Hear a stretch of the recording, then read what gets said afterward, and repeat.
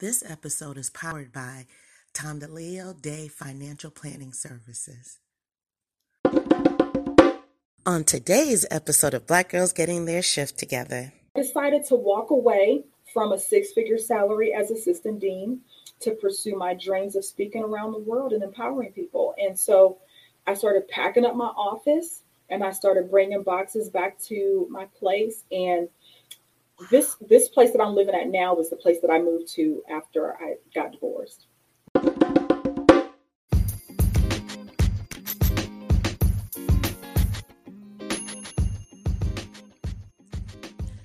this episode is sure to deliver stimulating conversations and aha moments that may give you a fresh perspective.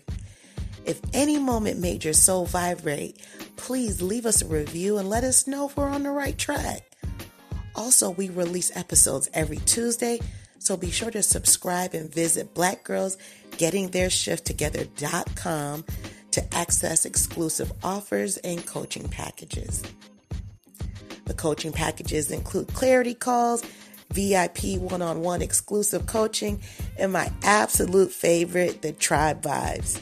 A Tribe Vibe is a twist on Ladies' Night, focusing on self-care for Black women with a holistic approach.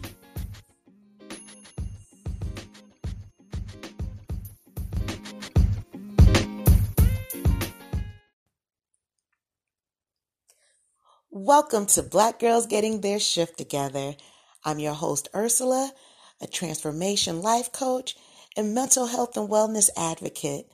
This is a safe space for amazing Black women to share open, honest dialogue about mental health and wellness, self-care, self-love, and basically how to get our shift together. Let's tune in to this week's episode. This for the queens, sisters manifesting their dreams. Get your cream by any means and beam with self-esteem. Beauty supreme and Buddha walk so mean. The way you fit in them jeans, you eat your cornbread and greens. Dance or a doctor, red wine or vodka. Redesign your spot and redefine your mantra. Retwist your locks and realign your chakras. Doing your squats and getting closer to God, huh? Brunching with your squad or taking a girl's trip. Adjust your crown, you God's gift to the world, sis. Celestial body, drink your water. Meditate, sun-kissed goddess, heavenly order. Levitate, tribe of Ashanti, black girl magic, melanin popping, whether you ratchet or lavish, whether you bougie or savage, you a gift and a treasure. You got to love a black girl getting a shift together. Black girls are getting a shift together. These black girls getting a shift together, man. These black girls are getting a shift together. These black girls getting a shift together, dog. To it, I'm going to bring my beautiful, motivating guest out of the waiting room and bring her on deck and introduce you all to the lovely Dr. Tamika. What's up, Ursula? How are you, Dr. Tamika? I'm well. You're looking quite beautiful as usual. Thank you. And you are too. I mean, I'm just admiring the greenery behind you. I love that. It's beautiful. It's beautiful. Thank you. Yes. All their brothers and sisters are over there. There's about 6 more over there. That's I'm a talented woman, but that's one thing that I am not talented at. I do not have a green thumb. So I love plants, but I'm not good with them. And so I admire whenever I see somebody that has beautiful plants, I just admire that. Oh, wow. Thank you. I never was like that either. But over quarantine, I said, you know what? I'm going to start a new hobby that I can cultivate on my own and watch literally the fruits of my labor. Yes. So I have some house plants that I would keep outside, vice versa. But I also started growing my food. Very nice. Yeah. Oh my gosh. So, I wish I had a huge backyard, but I work with what I had. So I had a lot of container gardens. So I was growing herbs and strawberries. Oh, nice. Yeah. And peppers. Wonderful. Yeah. So ultimately, I would love to just live off the land, live and eat the food. Right. Yeah. Oh my gosh. I wish I had that skill. just try out a little spider plant. I found out that those are very hard to kill. Like, wait, right here, this one. You know what? If I had a moment, I would run into the kitchen and grab this plant. One of my friend's daughters, she was doing these little gift baskets of mint. So she had some surplus of mint and she was giving it out. Honey, my mint is a hot mess right now. It's a hot mess. It's a hot mess. And then, I mean, to make it so bad, also too, my cats started eating it. I didn't know they could eat mint. They have been chewing on it. So yeah. So the fact that I most of the time forget to water it, I forgot, it's just bad. Or it's bad, Ursula. It's bad. Don't worry, you can water our souls and our motivation tonight. How about that? Yes, absolutely. So I would love to read your bio, just a little snackable size portions of it. First, before I do that, we have a good day to you all. This is from Blind Guy, his wife, and their life. Nice. All right. Let's see. So, as you know, we all are talking to Dr. Tamika Ellington. She is the CEO and founder of the First Generation Revolutionaries, which is a movement developed to provide professional development, networking, and spiritual fulfillment. I love that to her clients. She is a motivational speaker, and she is international acclaimed and awarded educator and scholar, professional development strategist, and first generation student advocate. And you know what? This sister has accomplished so much. This is just a little bit of what she's accomplished. I'd be here all night reading it, but I just first want to tell you all the motivation for me reaching out to Dr. Tamika. So about a month and a half ago, we have a mutual friend, Gunterman, and you can look him up on Instagram. Oh, I'll be on his show tomorrow night at 7:30. Yes, you will. I saw that. Yes. And so I saw Dr. Tamika. She was being interviewed. I'd never seen her before. But when she was talking, I literally felt fire going through my spine. She was so motivating.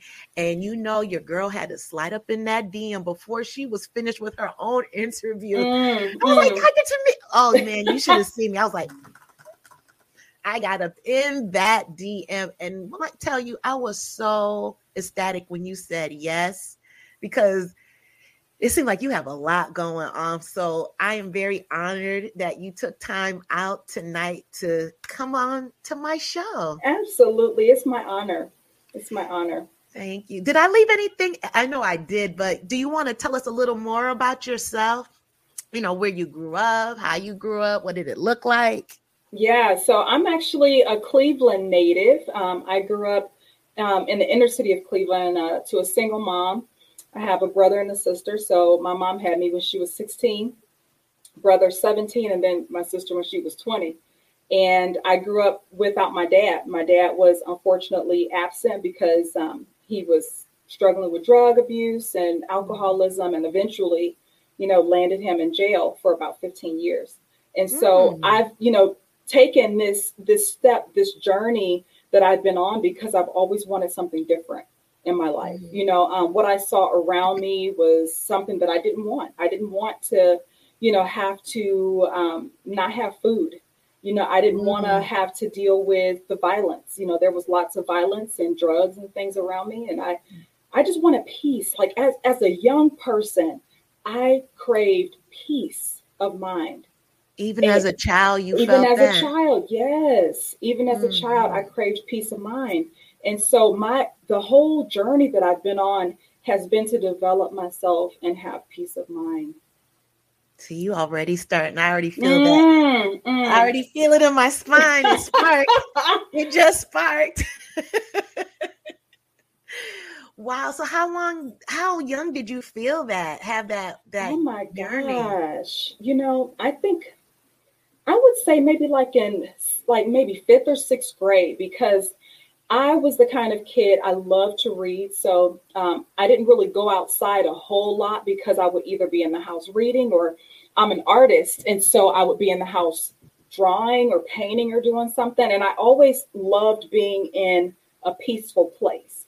And so outside was fun, but when I was inside and able to just sit and paint or sit and read, I mean, that's when I was at my happiest, you know? Yeah, when I was at my happiest. Yeah, absolutely. And unfortunately, I really knew that me going to college. So like when I went to college for undergrad, it wasn't just for me to get a job or for me to get a degree, but what it was for really was a lot of, I needed peace. There was a lot of unsettling in my household, you know, and college gave me the space to be at peace. You have triggered me. That's exactly how I felt. Transparent moment. It wasn't even about the education at the time. Yep. Like, I got to get out. I got to get out of here. Yep. Absolutely. I got to get out of here. And, you know, it's interesting because when I left, because like I said, I have a brother and a sister. I'm the oldest. And when I left to go to college, I was beaten down the door to leave. But when I finally got there, I remember the first day that I was on campus, I think I cried the entire day because I was feeling guilty about leaving my brother and my sister. Oh, wow. Really? Yeah. And I carried that guilt for a long time. And, you know, finally I had a chance to talk to my sister about it. And she said, Tamika, you had to leave. You know, you had to go. But, you know, it's like if I could have put my brother and my sister and my suitcase with me, I would have took them too. You know, so it was difficult. It was something I had to do. I needed that peace, but that guilt, you know, I carried that guilt because I couldn't take them with me. Wow. Well, you know, that's the ultimate act of self-care. Wow. Right? Yeah. Wow. Absolutely. So you've always been strong. That in a good way, not that toxic strong with the super black superwoman toxic strong. Like, no, I didn't mean it like that, but you did what you had to do. Yes. Yeah. Yeah. Did they ever want to come and see you, or they just knew? My sister did. My sister would come up for like Little Sibs weekend and things like that. So, you know, she would come and visit me.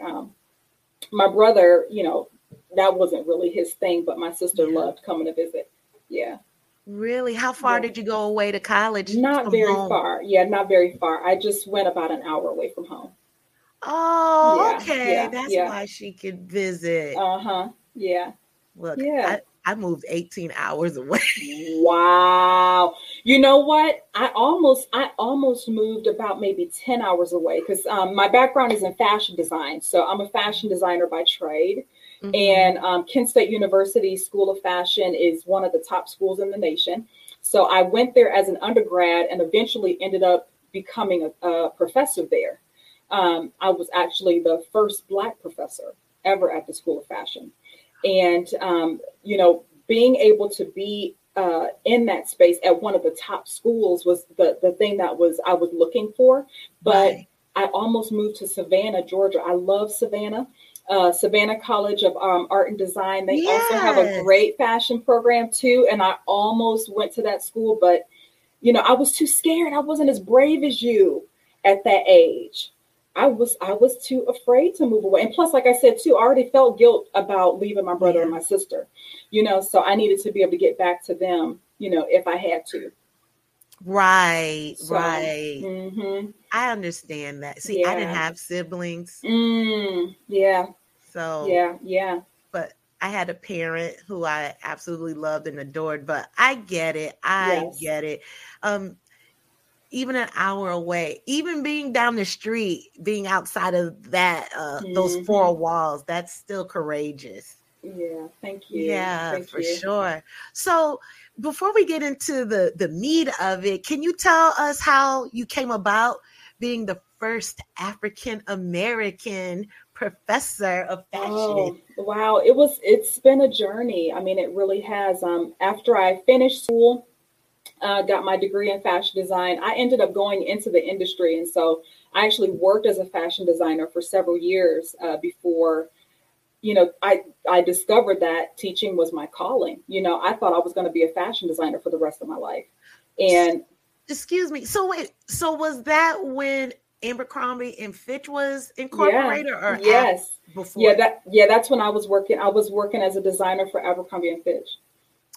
Now, why couldn't they make some jeans for some sisters with a small waist, big butt, and wide hips? Like we were not that. We aren't their clientele, honey. We're not their clientele. And it's funny because when I first started working there, they had just finished with a lawsuit, a discrimination lawsuit, because they hired these the store associates that they hired were you had to have a certain look in order to work there. Which was okay, got it.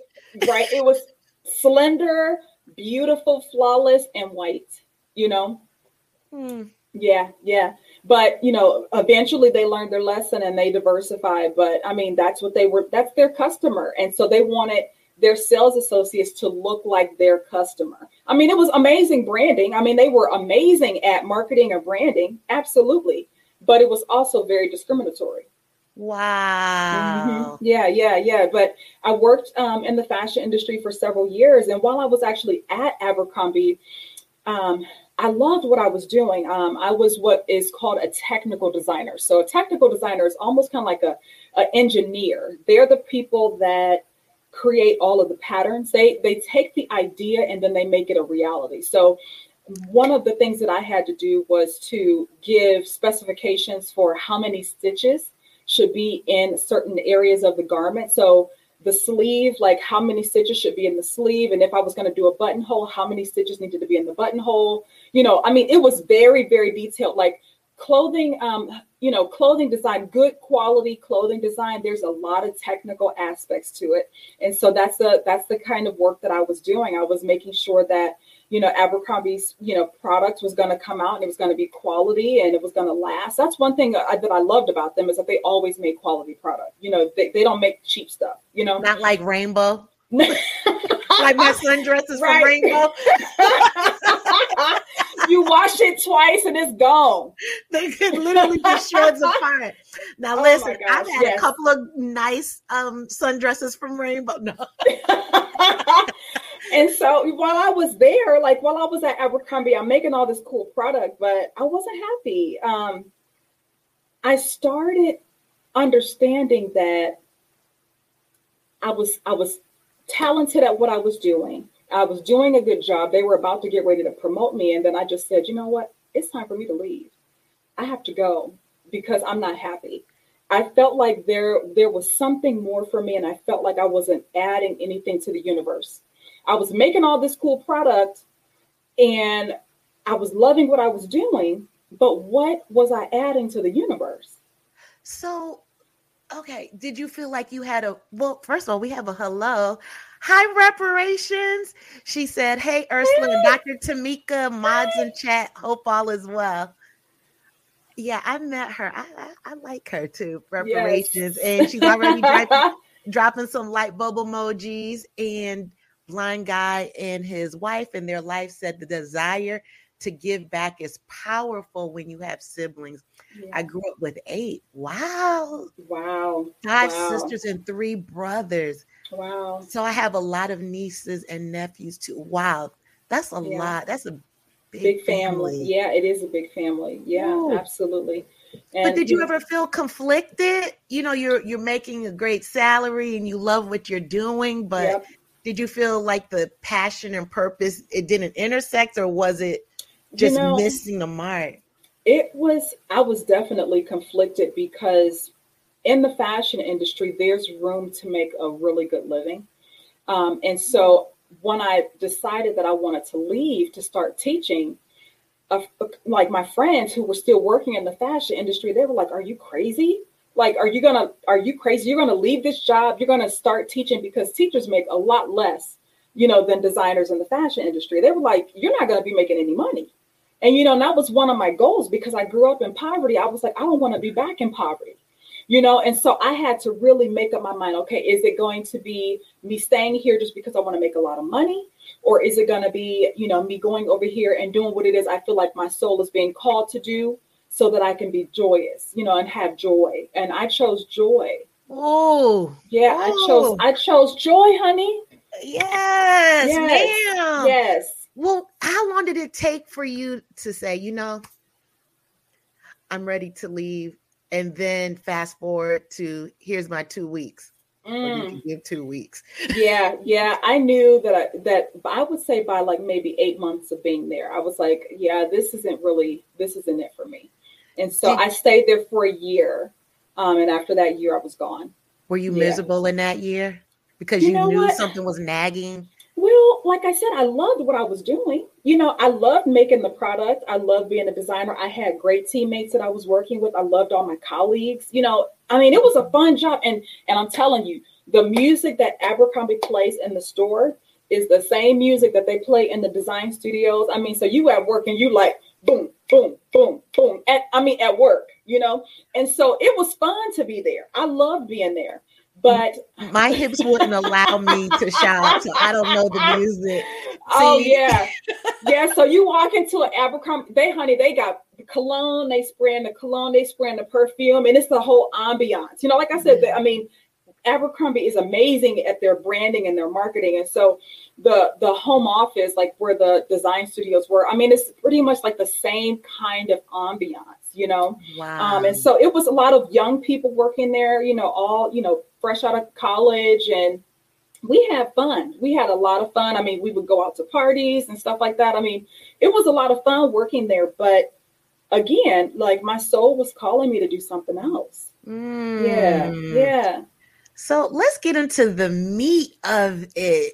Yes. Tonight's topic, how to face your fears. Yes. So for any of the listeners that are just tuning in, Dr. Tamika, she had an extremely well-established career at Abercrombie and Fitch, and she had this calling, her passion and purpose to teach. So we want to know, how did you face your fears when you said, okay, you did your year and you said, okay, that's it? Yeah. What was the first thought process? Yeah, pull the trigger. The first thought process is just, I needed to be joyous. I needed to be at peace. And I loved, fashion. And so I ended up applying for a job at Kent State, and I started working there part-time. And while I was working there part-time, I was also getting my PhD. So I was working on my PhD and teaching part-time, and that worked out great. And then once I got finished with all of my coursework, I was what academia calls ABD. That's all but dissertation, ABD. Oh. So I was ABD. I was all but dissertation. And by that time, I was ready to start working full-time in the School of Fashion. And I applied for several jobs there. The first job I got denied. The second time that I applied, I got denied. And I started noticing a pattern.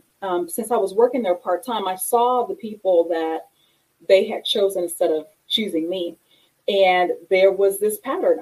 Everybody was a white woman who had ended up having actually like less education than me. And so around the third time that happened, I noticed, I was like, okay, so I'm consistently getting passed up. So the third time came around and I got passed up once again. How did that make you feel? I was devastated. Because first off, I'm a product of fashion at Kent State University. So they trained me. So they know what my skills are, first of all. And then I had, such an emotionally, connected, I was already, emotionally connected to the students. I loved what it was I was doing. I finally found like, okay, this is my calling. This is what I'm supposed to be doing. And these people are telling me, no, this is not what you're supposed to do. And so after that third time, I went to one of my mentors crying my eyeballs out. Like, I don't know what's going on. Something is not right. This is my third time getting passed up. And at one point I had got passed up for someone who only had a bachelor's degree. Yeah. And so I was like, something's not right here.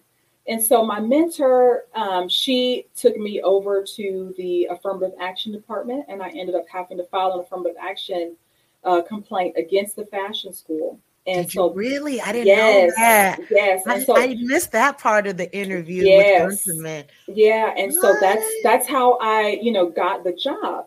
And that job that I was applying for, that was not even a professor's job. That was just a instructor's job. So a professor is a higher level ranking, educator than an instructor, right? So I couldn't even get an instructor's job, right?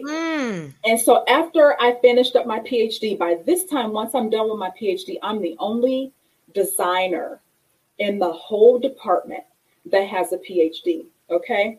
You're kidding me. I'm the only one that has a PhD. All the other designers in the department have a Master's of Fine Arts, because that's also considered a terminal degree, or the one of the highest degrees that you can get, to teach in fashion.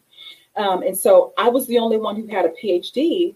And I went to my department chair and I said, this school has never had a Black professor. And I said, I'm qualified, and I think it's time that Kent State University has a Black professor. Mm-hmm. And the director, he was on board with it, but my colleagues were not very happy at all about it, and so I stepped into my professorship in a space where I wasn't wanted. Ouch. Yeah. And that was quite difficult. The first 2 years while I was working as a professor, that's the first couple of years is called tenure track. Tenure track lasts for about 5 or 6 years, and then you get promoted to associate professor. So as an assistant professor, you have to, do publications and do all this other research, and all the work that you do will then equal up to you getting your tenure and promotion. And right. So the first 2 years, while I was working towards tenure and promotion, was absolutely miserable, because I would go to work, and the stress would just as soon as I walked through the door, the stress would just overtake me. It would overtake my body. And I started having this terrible imposter syndrome. Like, well, maybe, they said that I'm not talented enough to be here. Maybe I'm really not talented enough to be here, mm-hmm. And so I let all of that stuff get in my head, for the first 2 years. And I was basically like living life like I had to prove myself to these people. And mm-hmm. I felt like on pins and needles, because I'm like, they're waiting for me to mess up so that they can say, well, see, I told you she didn't belong here. And so I had to figure out a way to get over that. And really, that whole 2 years of imposter syndrome is just something it's a feeling that we have that's wrapped up in fear, right? Exactly. It's wrapped in fear, Ooh. Right? And so eventually, I started doing a lot of meditating and praying and things. Mm-hmm. And God just spoke to me and said, why do you care so much about what these people have to say about you? I put you here as the first Black professor. You're talented enough to be here. You do what it is I need you to do. And after that 2 years, and I had the realization of, I don't have to care what these people think. And once I stopped caring, Ursula, I was on fire. I became the top researcher in that department. Did you really? Oh, absolutely. Still, and they hate that I left, okay? You said still. They hate that I left, okay? And so I was able to travel around the world. I've been all over the place, doing my research, since I'm a designer, I do a lot of exhibition work and things like that too. And so, I've gone to China, I've gone to Korea, I've gone to Florence, I've gone to a lot of different places, talking about my research. And so how did your siblings at that time, how did they feel about your success? Well, you know what? That's a complicated question. It really is. It is. And we can get to that a little bit later, but we'll get to that a little bit later, but it's kind of complicated right now. But but it was amazing. Once I finally stepped out of that imposter syndrome and I let the fire take me, then like I said, I was on top of it, and I'm still, even though I'm not even there, the work that I've been doing is still top tier and bringing a lot of notoriety to Kent State. So, wow. Yes. So is this, we'll talk about the textures. Yes. I wanted to segue into that, yes. But I still want to know, was there anything else with the meditation and the prayer that ignited that fire to put the fear aside, or in the imposter syndrome? It was, I'm telling you, it was all God. It was all God, because I'm telling you, every single time, like every paper I would write, every design piece that I would do, I will always pray, God, give me the words. God, give me the creativity that I need to be able to do this. Give me the skill that I need. So I'm telling you, the whole time, like after I got that fire, every single time that I did something, paper I was going to be publishing or a book I was going to be writing or whatever the case might be, I will always say, God, just give me the words. Wow. Just give me the creativity that I need to be able to do this. You know, it reminds me when someone is not connected to themselves, that, and I'm speaking from experience, another transparent moment, that we look for the external validation. Absolutely. But when we are connected to ourselves, that don't matter. Exactly. The external don't matter, because everything I'm doing is for the glory. It's for the glory, and I'm a representation of that glory. And so I better come with it. I better come with it, because I'm a representation of that glory. And so you did. Yes, absolutely.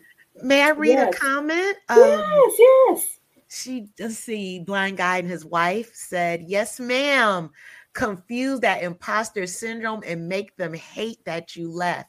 I wish these folks would make me feel under. Ooh, I know that's right, LaQuita.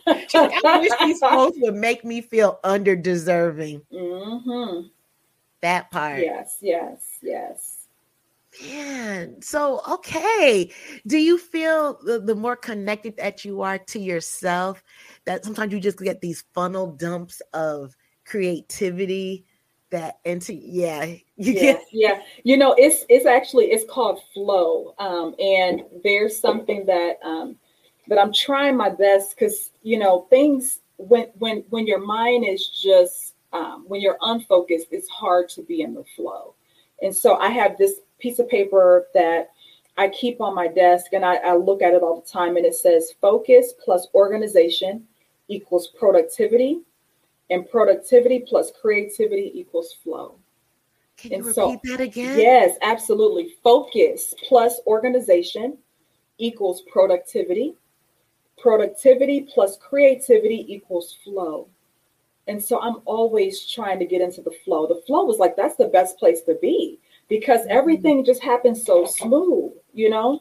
It's just smooth. It's smooth sailing. Not saying that it's not easy, you know, that it's just, you know, easy, but it just, there's not a whole lot of fight and struggle, that you just do the work, you know, just do the work, and it just flows through you, you know? Wow. And so that's what I aim for every time, you know?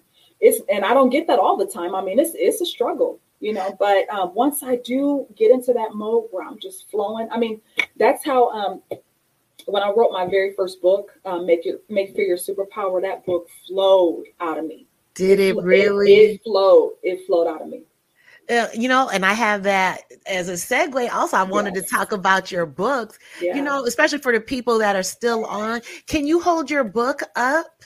Yes. So this book, this is Make Fear Your Superpower. It's available on Amazon. You can get it there. And before the end of the segment today, I would love to be able to give a free copy of this to someone. So we'll talk a little bit more about that later. But this is Make Fear Your Superpower. And then the other book, this book right here, this is The Textures, the History and Art of Black Hair. So this is the book that's in partnership with the exhibition that's at Kent State University right now. Oh, yeah. I love it. That website is amazing. Thank you. Oh my God. So speaking of your book, what was the spark when that flow started, when you actually put pen to paper and said, I'm going to do this? You know, the interesting thing, we're talking about fear now, right? So the interesting thing, I knew that I always was supposed to be an entrepreneur, Ursula. It was just something that I knew was ingrained in me, but I was always too afraid to do it. Mm-hmm. And so the first time that I stepped out and actually started a business, I started with a partner. And my partner and I, we worked together for about maybe a year and a half, coming up with concepts of things that we wanted to do in the business. And then our business partnership dissolved.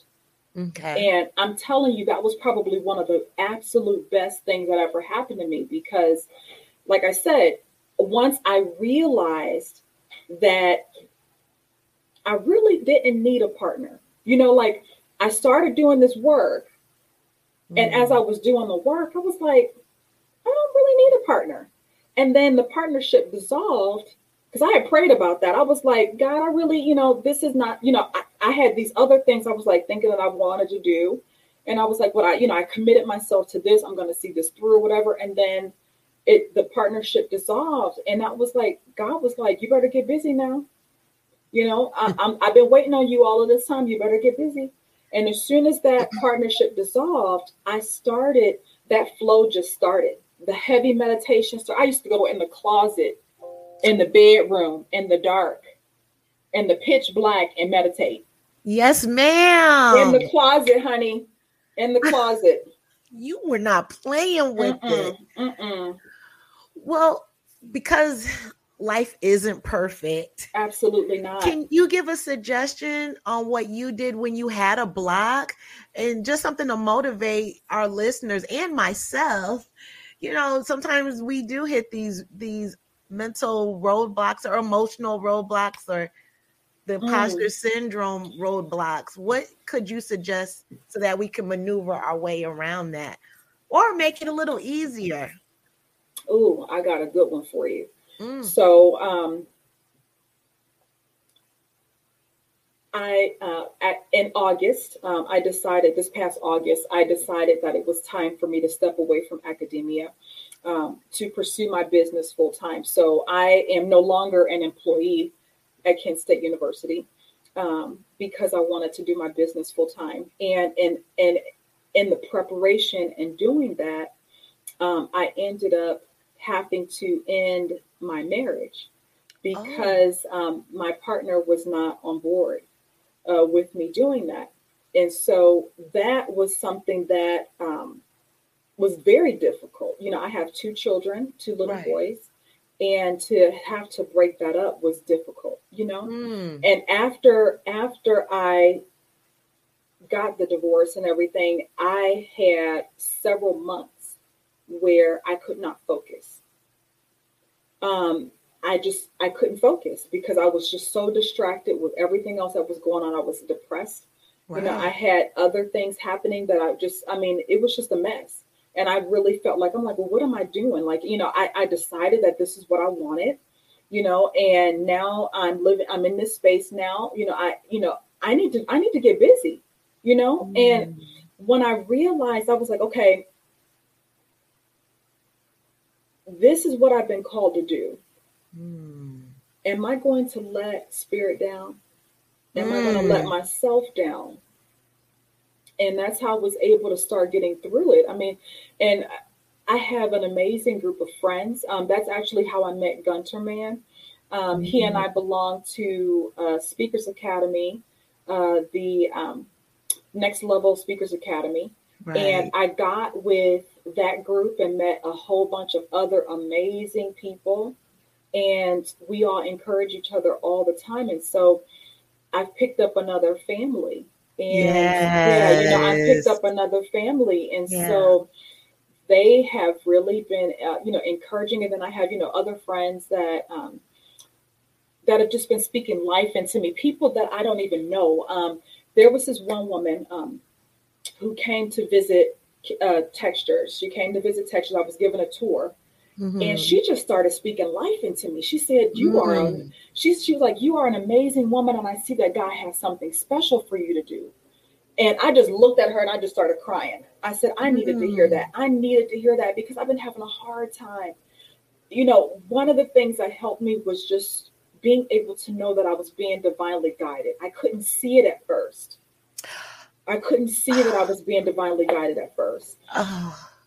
When I decided to leave Kent My last couple of weeks, I started packing up my office because when I left, I was actually serving as assistant dean for Kent State. And which is really interesting about that is because remember now, I'm the woman who started in the position as a professor, and I had to file that affirmative action, complaint against the school for people like they didn't want me to be there. And now, because I'm the assistant dean, they have to do what I tell them to do.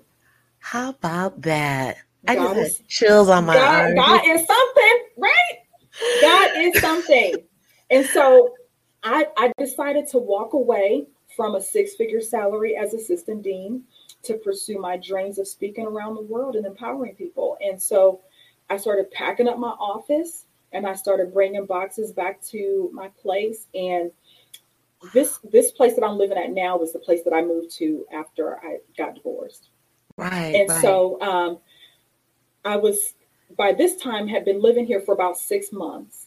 And I was bringing boxes into the house, and I put one of the boxes down so that I can unlock the door. And I live on a really beautiful old street. It's all brick road street, and all the where I live at, my sidewalk is lined in bricks. And I never noticed this brick before, since I had been living there for about 6 months. And so I put my box down on the ground and went to unlock my door. And something just said, Tamika, look to the left. And I looked to the left and I saw a brick and it had a number on it. And I didn't pay any other attention to it. I was like, okay. I brought the next box, and then Spirit was like, look again. And I looked at the brick again, and it had my birth year. That's not a coincidence. It's not. It's how I knew I was divinely guided here. I almost did not pick this place where I'm living because my ex-husband's friends live right across the street from me. Jesus. Yeah. And so I was like, I don't know if I want to live across the street from his friends, but God was like, this is the place. This is where I want you to be, enough room for you and the children and, a wonderful spot. And I love the street, and I said, okay, I'm just going to go. This is where I'm going to go. And when I first moved in, it was wintertime. And so the ground was snow covered. So I didn't get a chance to see that brick when I was first moving in. Oh, wow. So Dr. Tamika, that's amazing. Snow covered. It was snow covered. So when I even picked the place, I didn't see the whole ground because I picked it out like in January, and then I moved in February. So it was snow covered on the ground. Wow. I never, ever noticed that brick until I was bringing those boxes in from leaving Kent State University, and I saw my birth year on that brick, and I just broke down and started crying. I was going to ask you, how did that make you feel? Oh my there God. You go. Every day now, when I pass that brick, I put my foot on it and I just say, thank you. Yes. Thank you. Thank you. I have to just trust, and being divinely guided takes a lot of trust. Faith. Yes. And that's where the fearlessness comes in, is that trust. Like, okay, I know that the universe is holding me. I know that I'm being held, and that's where the fearlessness comes from. I mean, if I didn't have the universe, I don't know what the heck I would be doing. Right. But because I'm being divinely guided, that's where that courageousness, in me comes from, May I read a comment? Yeah. From Blind Guy and his wife. She said she meant undeserving, not underdeserving. But either way, yes. Dr. Tamika is the truth. Thanks for speaking life into us tonight. Giving us what you've been given is a gift. And that's all I want to do. That's all I want to do, is to empower people. That's all I want to do. So can you speak more on the first generation? Yes. So I am actually the first person in my family to go to college. So first generation students are individuals that are first in their family to go to college and get a degree. So I'm the first, and I'm still the only person in my immediate family to go and get a college degree. Mm-hmm. And going to school as a first gen student is so challenging because you don't have the support system that other students have. You know, students that have had parents that have gone to college, or they have other family members that they can talk to who have gone to college, and they can help guide you through. You know, first gen students are going through this thing blind, you know, and they're learning as they go. Right. And when I was a student, there were so many things I didn't know. But one of the things that I think really motivated me to want to do this kind of work is because the things that I lacked and the things that I didn't know is what I want to give to the people that I serve. When I finished college, I didn't know how to interview for jobs. Putting a resume and everything together, I barely knew how to do that. And then when I got on the job, my first couple of, you know, career jobs, I didn't even know that I had that I could even, you know, negotiate my salary. I didn't learn that I had the capability to negotiate my salary until I was well into my 30s. Until I realized that. And I'm like, you know what?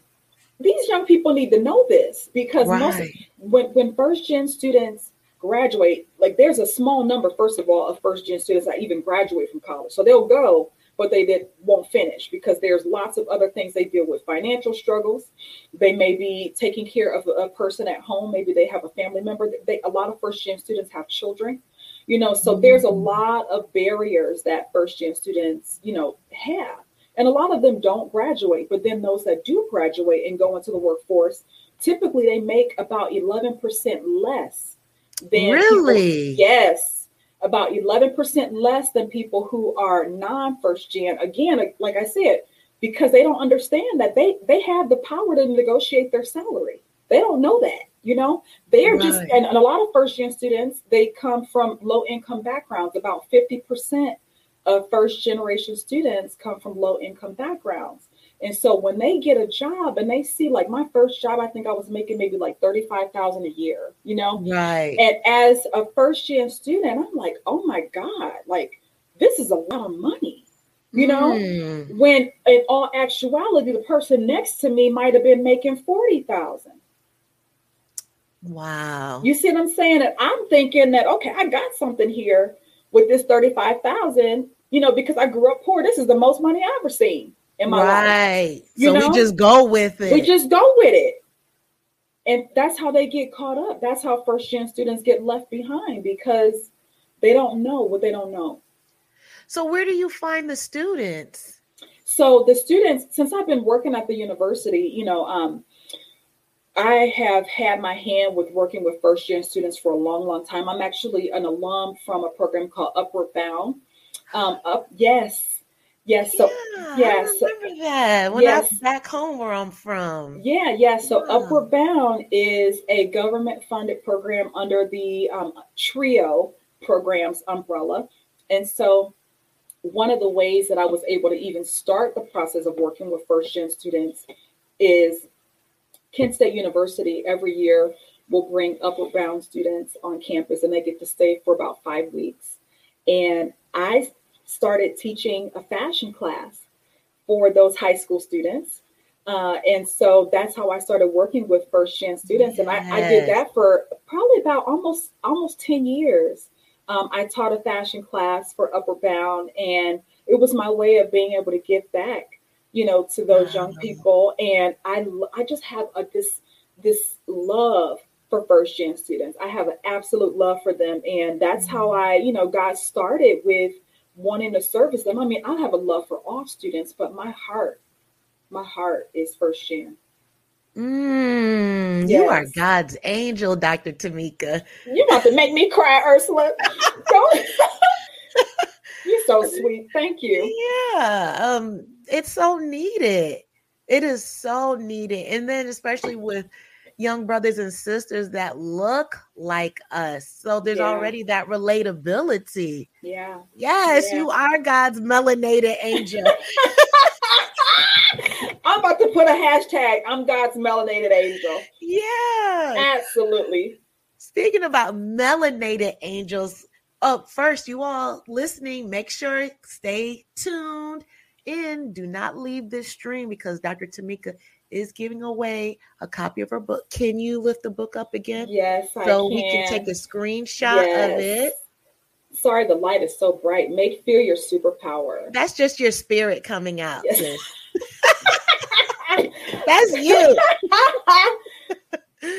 But I'm definitely going to put a link, the Amazon link to your book in the show description notes, as well as on the audio podcast version as well. So you all stay tuned in because she's going to give the book away. But I'm going to need y'all in the stream when she does it. Yeah. So let's talk about Textures. Yes. Textures is my Drop the Mic project. Yes. The Drop the Mic. Textures is a project that I've been working on for over 4 years now.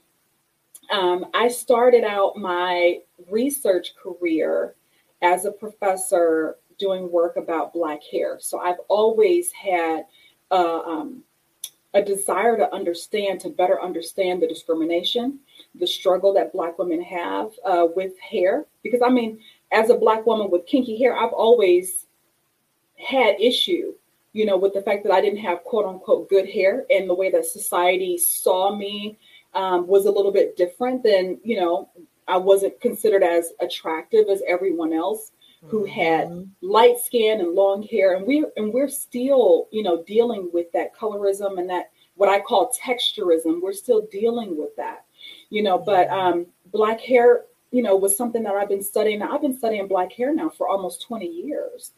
And because I'm a creative, I wanted to have a creative way to educate other people about Black hair, because not everybody's going to go and pick up an academic journal and read an academic journal.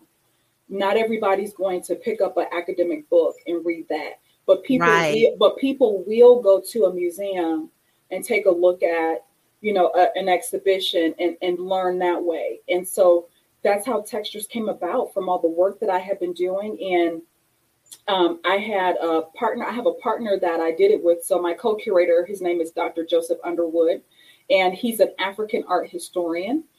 And when I met him, I told him what the project was. I was like, look, this is what I've been thinking about doing for years now. And he jumped right on it. And he and I started working and, getting this thing, curated. And here we are today. Yeah. Amazing.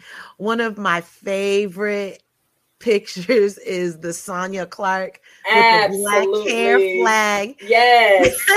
Yes. If you all want to know what I'm talking about, it's not a secret.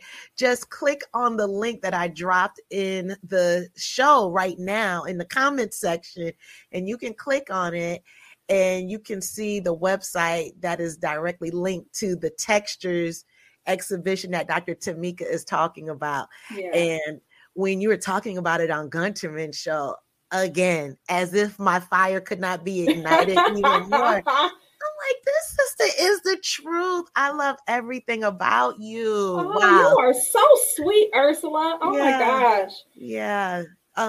What's the feedback you've been getting from Textures? Oh gosh, it's been nothing but a blessing. I'm absolutely we've gotten so much press. Channel 5 News have come. Channel 3 News came. Channel 19 News came. We were just on PBS. I just found out today that Spectrum News wants to come and interview us. So they're going to be coming next week to Textures to interview us there. So we've gotten so much amazing publicity. And one of the biggest pieces of publicity that we just got was Bloomberg Publishing. Do you know Bloomberg Publishing? Yes. So Bloomberg came to Textures, and they have put Textures and myself and Dr. Joseph Underwood, they put us in a documentary that they're producing. So the documentary will drop next month, and it's a documentary about the braid artist Shani Crow. Do you guys know Shani Crow? You know Shani Crow? I do not. Okay, so Shani Crow is the braid artist who did Solange's hair. Remember, Solange had gone to some award show, and she had this big, beautiful halo braid, like on her head, big halo. Okay, so Shani Crow was the person that did that hairstyle for her.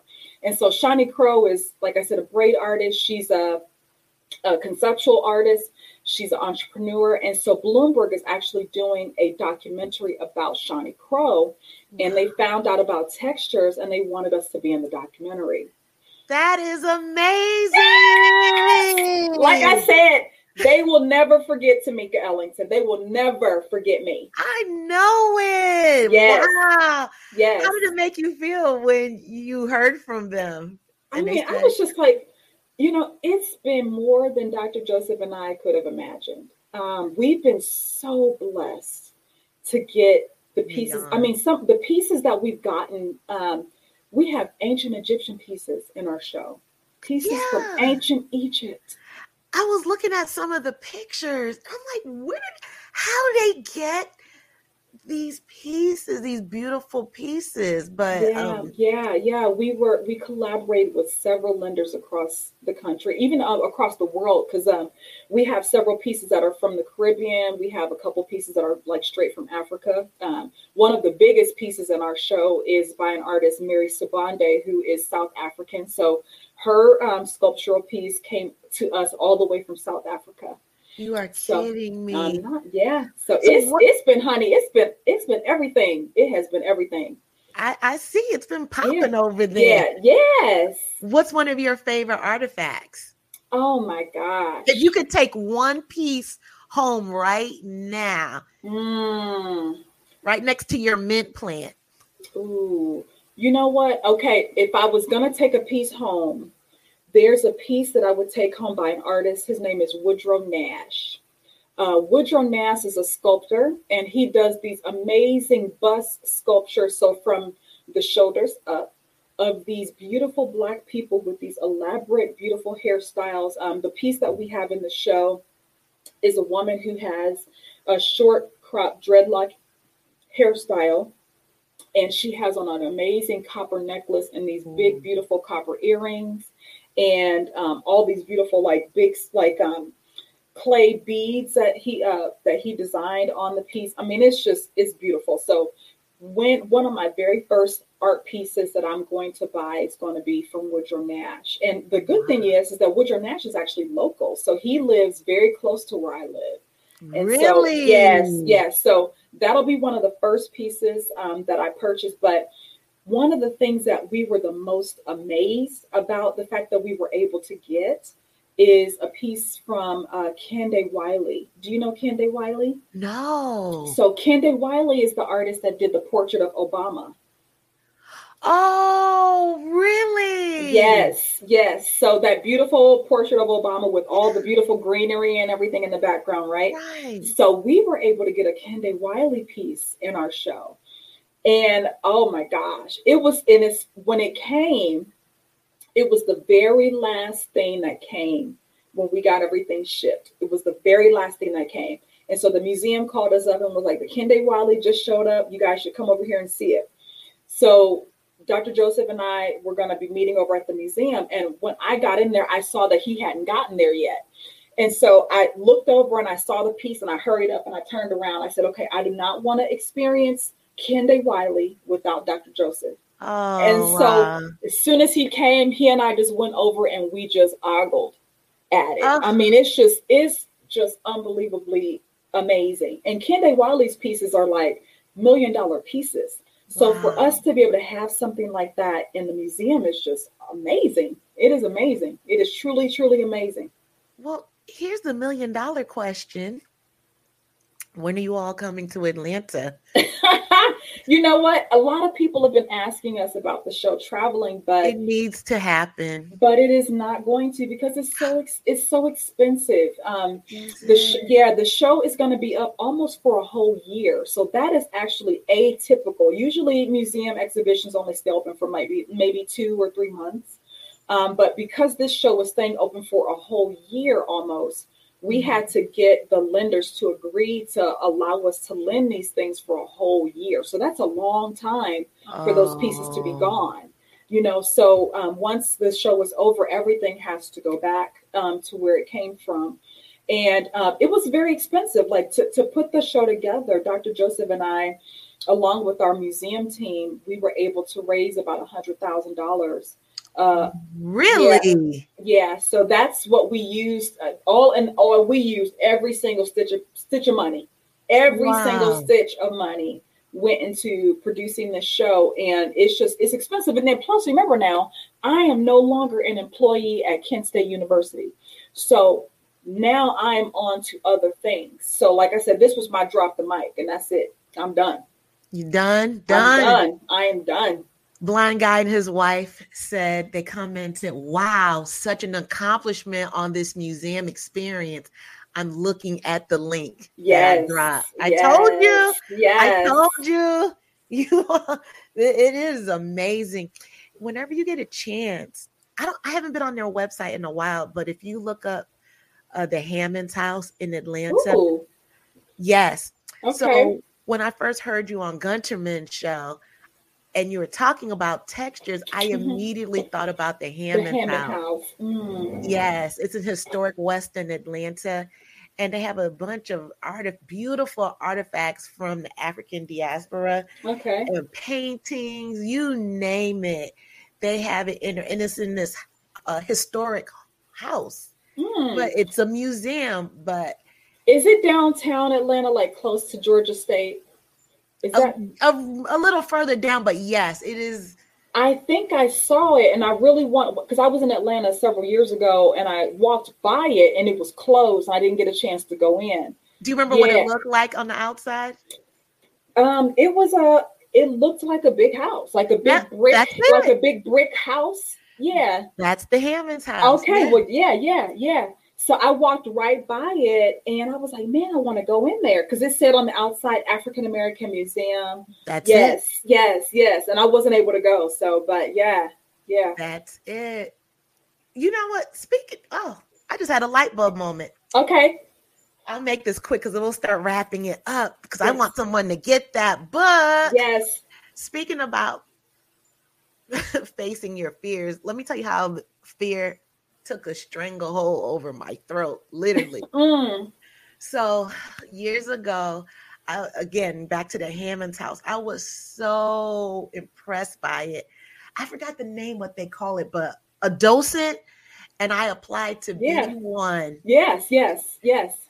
And when they said I had to speak out words to everyone and explain the artifacts, and the more they're explaining to me what in detail me being a docent would be, my throat started locking, like fear was the hand, and it literally shut my voice off. And if anyone from the Hammons House are listening, I am so sorry. I just at the time I could, no. Let me reframe my mindset. I could do it. I chose not to. I let the fear take my voice. Well, look at you now. And you know what's amazing? I actually used to be the same way as you. Really? Absolutely. I hated talking in front of people. I just didn't have the confidence, to do it. And I remember the very first time I spoke in front of a group, one of my old professors from Kent State, Melanie Carrico, I still remember her.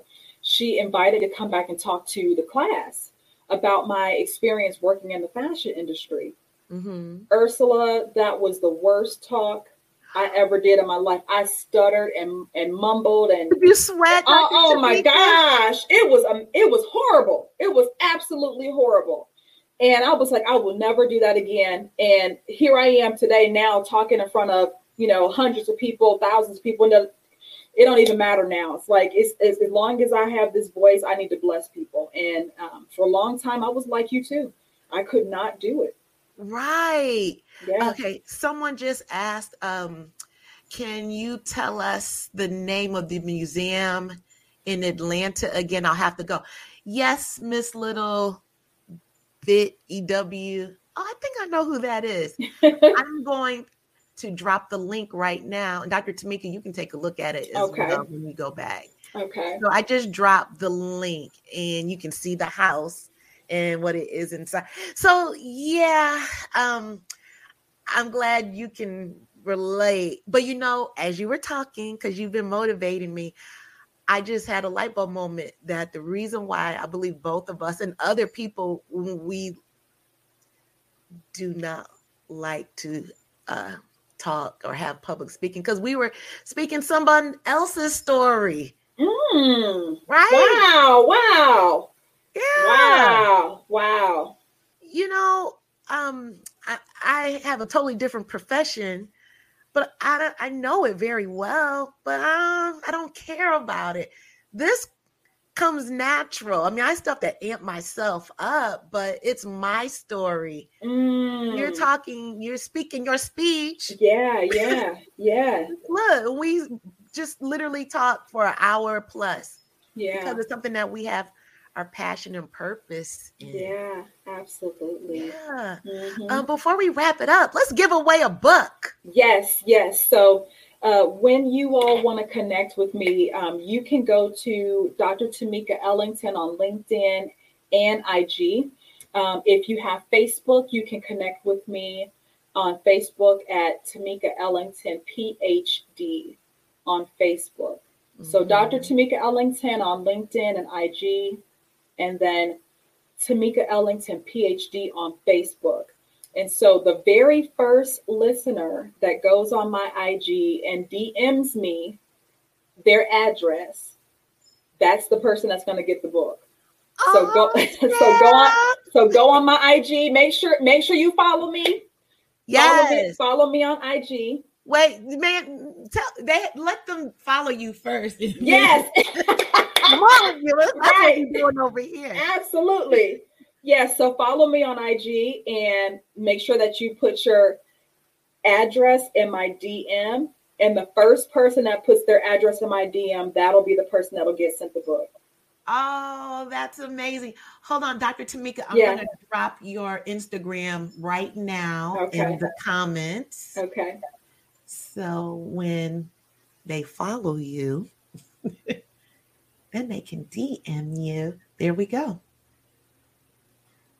So for the listeners, you can click right on the link and it takes you directly to Dr. Tamika's Instagram and her website and textures, all of that. Hey, young, rich, skinny. He said, hey, queens. That guy was funny last night. Real funny. So, yeah, I'm excited to see who's going to win. Yes. And for people coming in right now, Dr. Tamika. Oh, hold the book up, Dr. Tamika. Yes. It again. Yes. So, Make Fear Your Superpower. Yes. And it's also on Amazon, but let's see who's going to win it. And would you mind whoever does win if you can tag me? If the person is okay with that. Yes, sure. I sure will. Yes, I sure will. Yeah. I would love that. And also, hopefully things will change and you all can tour with Textures. I know what you said, but you know, you've been manifesting everything else that's been going on. I can see that happening. But you know what? None of this would have happened if you didn't follow your purpose and your passion and you put it in your notice at Abercrombie and Fitch. Yeah. And look where we are. Yeah. 2021. And you know what? When you just said that just a moment ago, it just reminded me when I first started on the journey of doing research about Black hair, one of my mentors, she's like one of the very first Black scholars ever in the field of apparel and textile design. She was one of the top researchers, but one of the first Black researchers, right? So I told her that I wanted to study Black hair, and she advised me against it because she said, Tamika, this was when I first started my tenure and promotion journey. She said, Tamika, I want you to choose a different topic because I want you to get tenure and promotion. If you study Black hair, I'm afraid that you won't get it because the topics that we care about are not valued in this field. Ain't that deep? That's deep. She told me she was looking out for me. Like I said, she came out, like she started researching, like I think back in the 60s or 70s. And Right. she was telling me, she said, the work and now, since after she got tenure promotion, she said, Tamika, wait until after you get tenure promotion and then start studying Black hair. I am so happy that I did not listen to her. Mm. And I love her and I respect her. I mean, she's been an amazing mentor over the years, but something in my spirit said, nah, you can't do that. Whatever it is that you're going to work on, you have to be passionate about it. You can't just be doing any kind of topic that's going to be able to relate to your colleagues. You need to do something that you're passionate about. And so I did it anyway. And it turned out to be the best thing that I could have ever done. Respectfully, I'm going to ask this question. It makes me wonder if she was not malicious with it at all, but speaking out of fear of her own. Yes, that's what it was. Okay. Because she knew she had already experienced the discrimination, already experienced the racism. She had that experience firsthand. And she said, Tamika, I do not want you to go and do this because you're not going to get tenure promotion. They do not value the work that we do. This is a testament on how strong Black women are hair. Black people are hair. Yes. Is it that much of a threat? You're doing a talk about hair that everyone has. Yeah. Oh my God. It's just hair. But it's powerful hair. It is. Our hair defies gravity. Let me absolutely. Looks like a hair. Whoa, come on. So our parting, I could talk to you all night. Yes. I'm gonna connect with you after this because I have some questions for you. Yes. So after the live, just stay on, okay? Okay. Yeah, I would love to. So anything else you'd like to promote? Any upcoming events? Let's let the people hear it. Yeah, so Textures, if you all are interested in seeing Textures, is at the Kent State University Museum, and it'll be open until August of 2022. So you have some time to plan your trip to come to Ohio to take a look at Textures. Again, the Textures book, this is the Textures book. Beautiful, beautiful book. Look at that. Can you hold it up again? Yes, yes. People, when you're watching, take a screenshot of this. Yeah, so the cover is artwork by an artist named Tawny Chapman. And the back of the book is artwork by a gentleman by the name of Andrew Asebu. And so the book is a compilation of essays by myself and other people that study Black hair. But inside the book is imagery of all of the pieces that are in the show. So if you, it's an amazing book. We have beautiful, beautiful work from, look at these two pieces. Aren't they beautiful? Oh, wow. Photography. Yes. Hector Habissis is the photographer. And this one is the Malay or Maasai warrior. That's Maasai warrior. And the lady on the other side, that's the Fulani woman. Oh, I have some Fulani earrings. Yes. So may I say something real quick? Yeah. With the Maasai. Yes. Who could be a direct descendant looking at that picture? Who? Lisa Leslie, the basketball player. Look at her face and then look at cheekbones. Yes. And I didn't mean to cut you off. It's just when I saw it.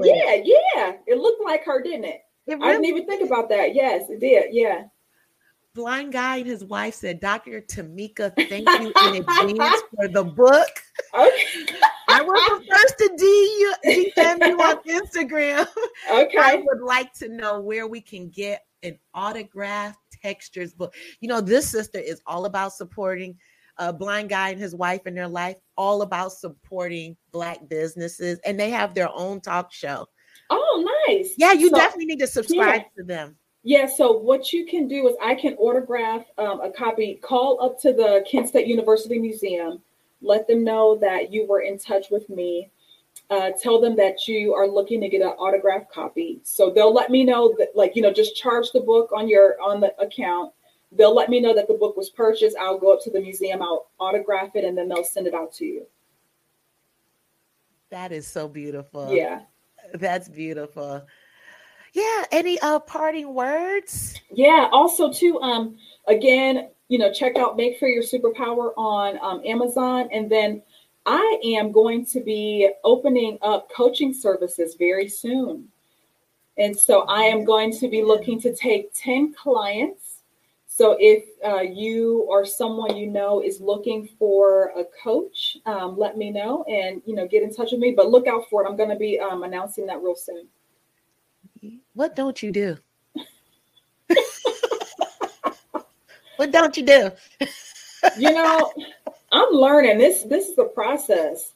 I'm telling you, it's being an entrepreneur is so different than being an employee. The hardest thing for me to do was to get my bank accounts set up correctly so that I can begin to get the money and then be able to pay myself. It took forever. Really? Yeah. I'm still now in the process of trying to set up all my systems and everything. It takes a long time, to get that stuff in order. And it's been difficult. It really has, because like I said, I'm learning as I'm going. So yeah. That's beautiful. You're learning as you're going along. Mm-hmm. So for us coming and rearing the back, you help us out. Your first generation, I should say. Yes. It's just, I love how you don't keep everything to yourself. It's not contained. It's very fluid. It's so important that we share, because you block your blessings when you try to hold it all. And that's something that I don't understand.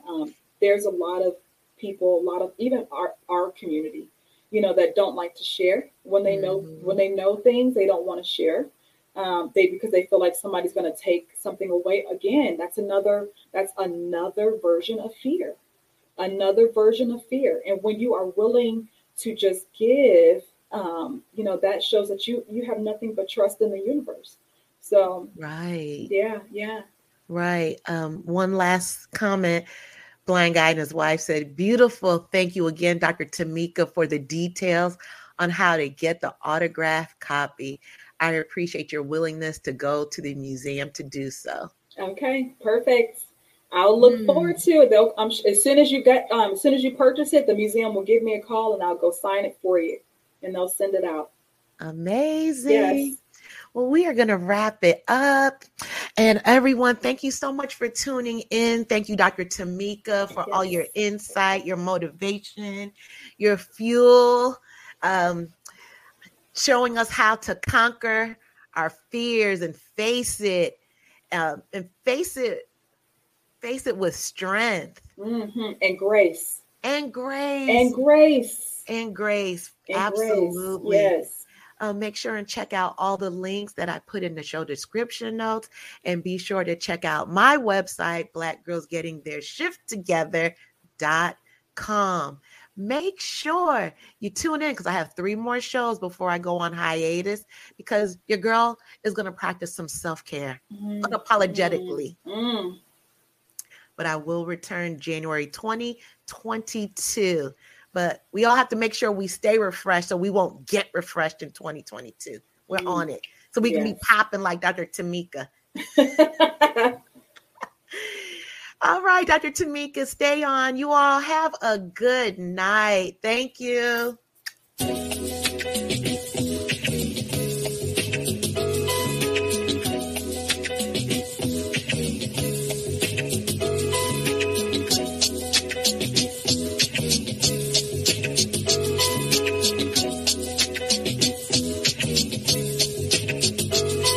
For the queen, sisters manifesting their dreams. Get your cream by any means and beam with self-esteem. Beauty supreme and Buddha walk so mean. The way you fit in them jeans, you eat your cornbread and greens. Dance or a doctor, red wine or vodka. Redesign your spot and redefine your mantra. Retwist your locks and realign your chakras. Doing your squats and getting closer to God, huh? Brunching with your squad or taking a girl's trip. Adjust your crown, you God's gift to the world, sis. Celestial body, drink your water. Meditate, sun kiss goddess, heavenly order. Levitate, tribe of Ashanti. Black girl magic.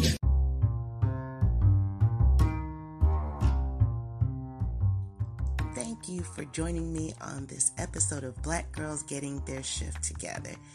If anything you heard today made your soul vibrate, please like, comment, and share this episode with 2 of your friends.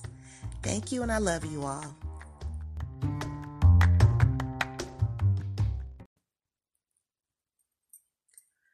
"2020 has proved that we must be prepared for the unexpected, which is why you should contact an Edward Jones financial advisor like Tondaleo Day.